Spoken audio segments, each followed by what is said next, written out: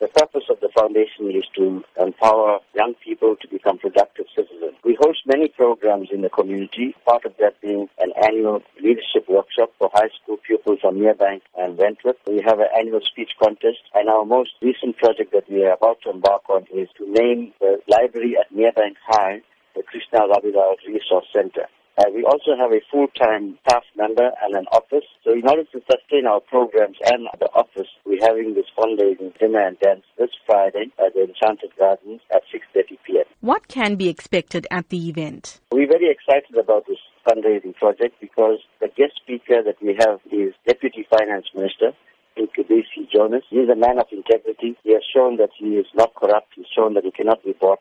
And it is people like him that we need to support. So we're calling upon the communities to come and attend this function and to support the KRF, but also to support Deputy Minister Jonas because of the kind of person he is. For those who may not know of Krishna Rabilal and his place in our history, how can he be best described? Krishna Rabilal was a normal person who lived in Merebank all of his life. He was very active as a young person in the communities, taking up issues of unemployment, of high bread prices, of poverty. And it was that kind of consciousness that he had that made him join the Controversies, the military wing of the ANC. And the South African Defence Force in 1981 then went into a foreign country, which is Mozambique, and blew up a house that Krishna Rabilal, together with 12 of his comrades, were living. So it was an act of brutality. Krishna Rabilal paid the ultimate sacrifice with his life so that we could be free. The foundation now hopes to honor Krishna Rabilal, but more importantly, to continue with his legacy of taking care of poor people and making a difference in society.